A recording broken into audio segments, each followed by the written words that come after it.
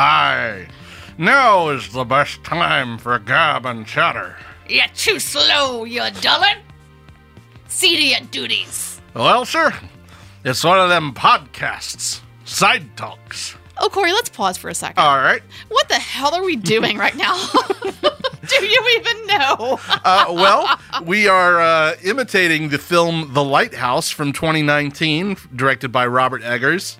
Just seemed appropriate for our 100th episode. We've been threatening to do this for a while. We've been in isolation for, more than a year at this point. So we've got a few surprises for you in this episode, including this intro, but who you be? I be Corey Kraft. Who ye be? I be Rachel Morgan. Let's get to tending Miss Lighthouse. Let's do it. Let's have ye toast. Open a bottle of this rot gut. And this was a bit of a backfire. My champagne was a screw-off. I spared no expense. Whenever a champagne bottle pops, my friend Carmen always says it's my mating call. So anyway, we're going to add a little sound effect for y'all, so we spare no expense at Boutwell at least. Cheers, everybody. Should pale death with troubled dread make the ocean caves our bed, God who hears the surge, roll deign to save the supplicant soul. It's your 100 episodes. Bad luck to leave a toast unfinished, lad. A person who don't drink best have their reasons. Yeah, let's get on with it. Get ready for a 5-minute fight. 5-minute. Round 1. Fight. You know what it's time for? Well, I know what it's usually time for. It's usually time for a 5-minute fight. But this is our 100th episode, so We's gonna do an 8-minute fight. We're supersizing the fight because we're talking about a really long and massive movie, so we need a really long and massive fight. And that shit show of a film is Titanic. We're ahead sticking and start with a nautical theme. fucking timer, apparently, because we're coming out hot right out of the gates. Timer has started. Just quit stalling on this bitch. All right, this is a great movie. I said so a couple episodes ago. I know what you're going to say. You're going to say it's silly, it's sentimental, it's cheesy, it's got the song that everybody's, preoccupied with. I'm going to say that as a defense, that doesn't matter. None of that stuff matters because what James Cameron does in Titanic is elemental, cinema. It is the preeminent sort of 90s disaster movie. It is a true achievement in set design, in visual effects, in just making a massive movie connect with people. I think this is a great movie. Is it cheesy as hell? Of course it's cheesy as hell. But people like things that are cheesy as hell. I mean, this movie's basically a cartoon at points. You cannot come so strong in support of this film and be like, about fucking Titanic. I mean, about fucking Twilight. Sorry, tease. Yes, I can. Yes, tease, I can. I've had 4 ships of champagne. And here's why. Here's why. Because Twilight does not have a giant-ass ship sinking to the bottom of the ocean. My God. And a bunch of, disaster stuff. No, but it has, vampires climbing trees and friggin' werewolves eating weapons. You just made my case for me. Listen, this thing is 194 minutes. Yeah, it's great. That is I'm not good at math, but that is 3.23 hours. 3 hours and 14 minutes. We don't need it to be that long. This thing should be an hour and 45 minutes. I'm wearing a fake mustache right now. This thing should be an hour and a half, an hour and 45 minutes. You know what we don't need? The old lady story. No, it's good. We do not need the old. It's good, that and does here's not why. need to be woven in there. It's not good. We get Bill Paxton in there, and that's why it's good. No. And Bill Paxton and all his Get science Bill nerds Paxton. are just like, this is how the Titanic sank. And it establishes all of that so that when the Titanic starts to sink, we already know the scientific stuff that's already happening. So we just sit back and we're just like, for that entire hour and 45 minutes, second VHS tape of Titanic. It's 2 VHS tapes, this thing. James Cameron, make a documentary and make a feature film narrative. Don't try to combine the two. We know that you're a Titanic historian. We appreciate that you sent a camera under the ocean and went looking for plates and shit. But we don't need this story intertwined. We just want one story. And also, of all of the stories on the Titanic that actually were on the Titanic, right? The couple that laid down in bed together and went down with the ship, the band playing on, all the errors that the captain made, probably all kinds of research that we don't hear about rise to the top of what actually happened on that ship. And you come up with the stupidest, dumbest storyline about these two characters that meet each other. It's basically Romeo and Juliet. Yeah, it is, and that's why it works. Dumb. That's why it works. That's exactly why it works, because it is archetypal. It is a toxic relationship in which he comes across like it is not meet cute. He draws her real good. When he interrupts a fucking suicide, that is not a meet cute, Corey. It's so stupid. No, she is. She's the desperate, poor little rich girl. We're talking, of course, about Kate Winslet, who is fantastic and calls the Titanic a slave ship. Fantastic, which is highly inappropriate. Well, okay, so she is a little like, I'm not going to defend the screenplay at all points in this movie, but she meets this bohemian artist, Leonardo DiCaprio, who's just like, I just won. No, he's just like, I just go wherever the winds take me, man. He doesn't feel like he's of this era. He feels like he's been plucked out of 2002. Well, this movie came out in 1997. I know. He seems future. Oh, God. He seems future, Leo. He's poor. She's got money. She's also got a cartoonishly evil fiance played by Billy Zane, who's which a one-sided, amazing flat villain who has no three-dimensionality to them whatsoever. Again, not disagreeing with that, but it works because it's a cartoon. It works because it is so base and silly. Let me pause for a second. Okay, all right. Here are some examples of dialogue. Look, the film itself, the way it looks, perfectly competent. I'm not going to argue with that. I'm going to argue with the performance. I'm going to argue with the performance. The ship actually sinking in those minutes, that was very cool. But the direction, the performances, the writing, terrible, terrible, terrible. And at this budget, everything should be pitch direction fucking is incredible perfect. No, in this it's not. movie. What are you talking about? I'm flying, Jack. Actually gets said. I'm the king of the world, which I get. I absolutely know that Leo ad-libbed that. Cut it out. Draw me like one of your French girls. That's a great line. Terrible It's line. a great line. Sick, disgusting. And then James Cameron is like, fancies himself an illustrator and actually draws the Kate Winslet picture, which is, when he turns it around, it's comical. Everybody laughs out loud. If you want to come to the table and support this thing as being a ridiculous hodgepodge shit show of a film that is funny at the level of something like a Twilight, I might be on board with it. But this is not great filmmaking. It's great filmmaking, if only on a technical level. I do think it's great filmmaking beyond that too, because I think James Cameron, he was savvy enough to make a movie that has everything for everybody. Didn't have anything for me. Well, Jack saved me. He saved me. But you saw this in theaters, I imagine. I did see it in theaters. Yeah, so he got your money. So he did. Oh, that's how you think you're going to win this? But it's because James Cameron, that douchebag, had the last laugh. But come on. What I'm saying is, like, this was the preeminent cinematic spectacle of its entire decade. And there is something to be said for that, because it lives up to that. Silly. Like, somebody could shake a toddler awake right now and they could write this film. Yeah, because the score is stupid. Okay, you just admitted that. The score is terrible. The music is terrible. And don't make me do it, Corey. Don't make me. Even Kate Winslet said she can't. You can sing along? Near, far, wherever you are. Did the song get overplayed? Of course the song got overplayed. And then when the old lady drops the fucking necklace in the water and makes the oops noise, it's cringeworthy. She reunites with her lover in the afterlife, and they're on the Titanic, and it's great, and everybody cries, and then everybody comes to see this movie. And they drop $1 million 14 more times. You know what? Old Rose's narration is weird. It's good. It doesn't Gloria sound Stewart's like an really old good in this person. movie. It's strange. It doesn't fit the tone. Ugh. And also, you know how I feel about voiceover. We don't need it throughout the film. How many crutches does James Cameron need to use in this film?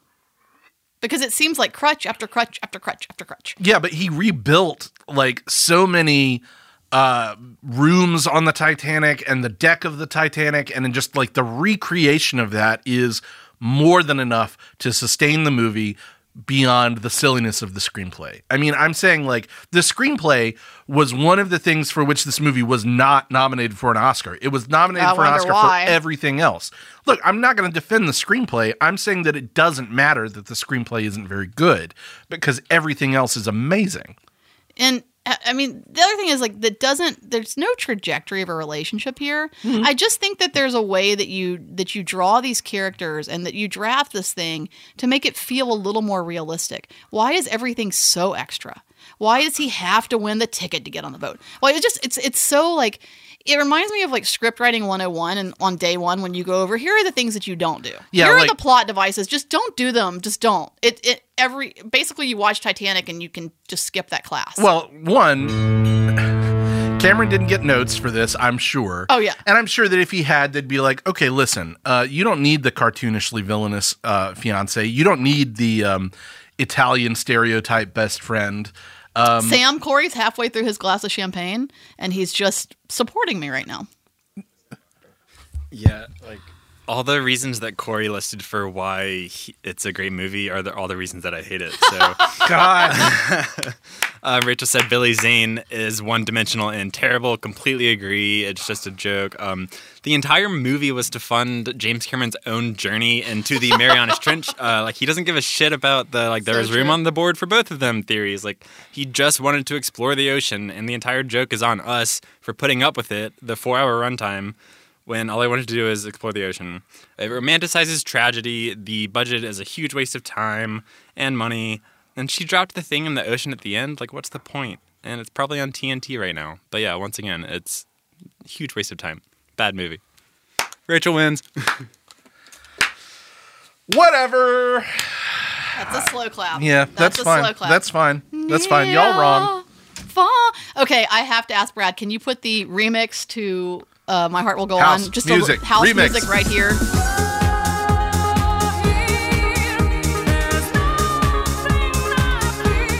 It's the 100th episode, and just know that while you're listening to that, we're drinking champagne. We are Champagne. It makes that loss, which I feel like you don't care, was some bullshit. You know it's makes not it good. go down more smooth. And now, fast film terms. Hey. What? Here's our Are we? best film term. Okay. All right. I see what you're doing now. Yeah. You salty sea dog. You fast lion film dog. terms. Go ahead. This is just well off the rails. I've got a fast film term for you today, and that film term is Cinerama. Oh, cool. Yeah. And, R.I.P. to ArcLight, right? Yeah, allegedly. I mean, it'll, you got to imagine that the Dome will be back, but let's hope so. the Hollywood Dome surely. is probably the most famous venue to see movies in the Cinerama format. Well, get right? back in damn character when you say this definition. The Hollywood Dome, may she rest in peace under the waves. What is Cinerama anyway? Cinerama is the a process of simultaneous filming by 3 cameras, and them cameras be pointed at different angles, and then be projected by 3 of them synchronized projectors, and do then be shown on a curved screen. We's learning today. Yes. Well, I got one for you. All right. It's a follow focus. Okay, what's that? There's a shot where focus be changed while she's shooting to correspond with the moment of the subject. Okay. Yeah. That's them fast film terms. That makes sense. I mean, arr.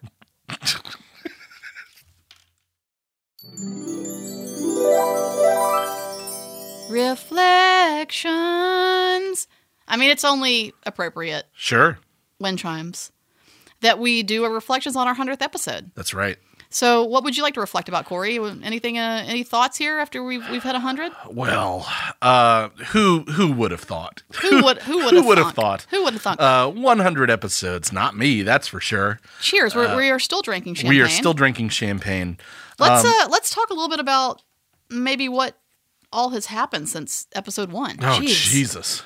Oh boy. Well, what has happened? Did we start the podcast before the cinema opened? Yeah. My God. Am I wrong about that, Brad?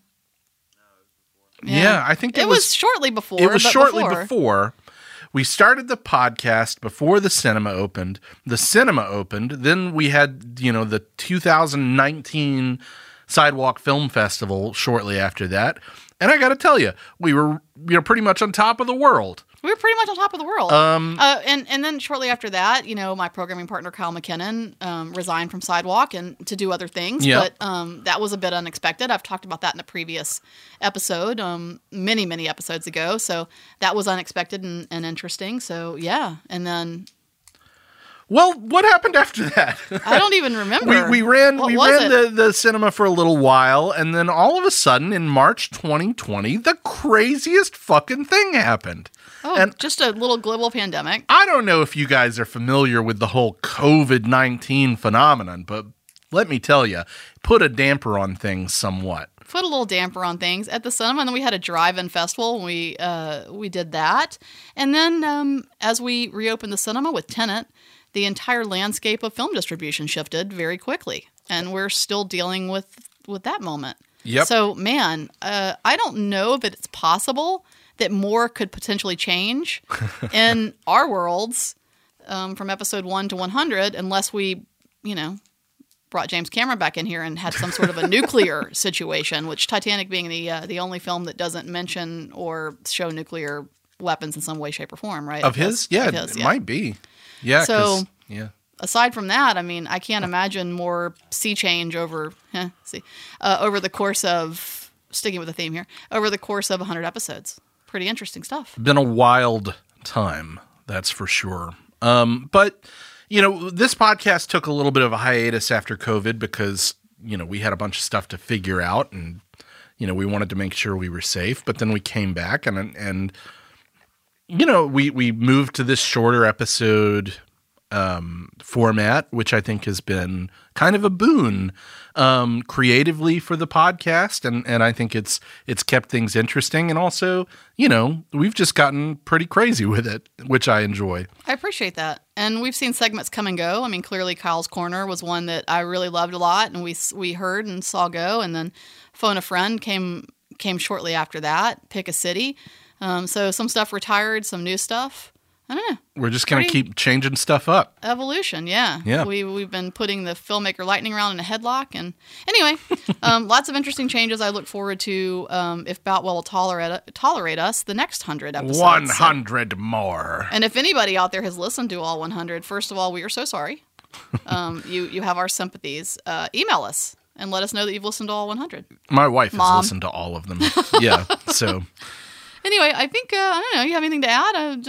No, it's just a pleasure. I genuinely love coming to record this. Me too. I really do. Me too. Obviously you and I don't see eye to eye on a lot of things cinema related. Eye to eye. Yeah, but that's not a problem. We have our different opinions, and that, leads to a fun the 5-minute fight segment, like the one I just lost needlessly, and all sorts of other things. But regardless, I mean, we can have differing opinions, and we do have differing opinions, and I think that makes for a better listen, to be honest. I think that's I wouldn't want to do a podcast with some dude I agreed with 99% of the time, because it's just an echo chamber. Who needs that?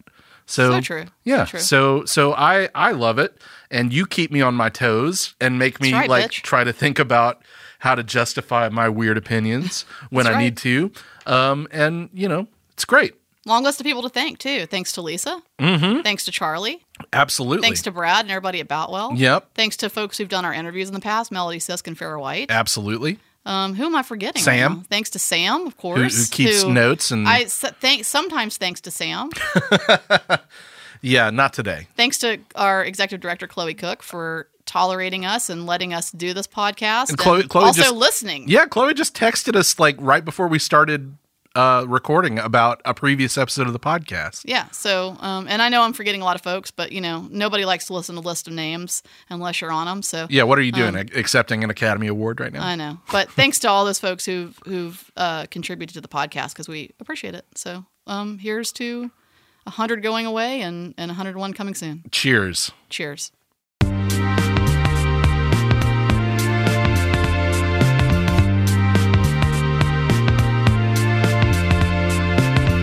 Oh man, thanks for listening to this very special episode of Side Talks, our 100th episode. What? What? What? What? What? What? What? What? What? We're not done yet, right? I've still got my mustache on. I'm drinking champagne. Let Neptune strike your dead, Winslow. Hark! Hark! Trenton, hark! Billows bid our father the Sea King arise from the depths full foul in his fury, black waves steaming with salt from the smother this young mouth with pungent slime to choke ye, engorging your organs till you turn bile, bloated with brine and screaming no more. Only when he crowned in cockle shells with slithering tentacles, tail and steaming beard, take up his fell, be fined arm. His coral-tined trident screeches banshee-like in the tempest, and plunges right through your gullet, bursting ye a bulging bladder no more, but a blasted bloody film now, a nothing for the harpies and the souls of dead sailors to peck and claw and feed upon, only to be lapped up and swallowed by the infinite waters of the dread emperor himself, forgotten to any man, to any time, forgotten to any god or devil, forgotten even to the sea for any stuff or part of Winslow. Even any scantling of your soul is Winslow no more, but is now itself the sea. Hark! Oh, thank you for listening. If you made it this far, oh boy, we're going to buy you a pizza. We're your own personal cinematic mermaid and seagull. I've still got the seagull on my shoulder. That's 6 on one, 6 and what is it? Six of one and half a dozen of the other. There you go. Yep. Anyway, thanks Boutwell Studios, sidewalkfest.com, at Sidewalk Film. Oh, this was 100. Hark. Boutwell Studios Podcast Division. Your words, our expertise.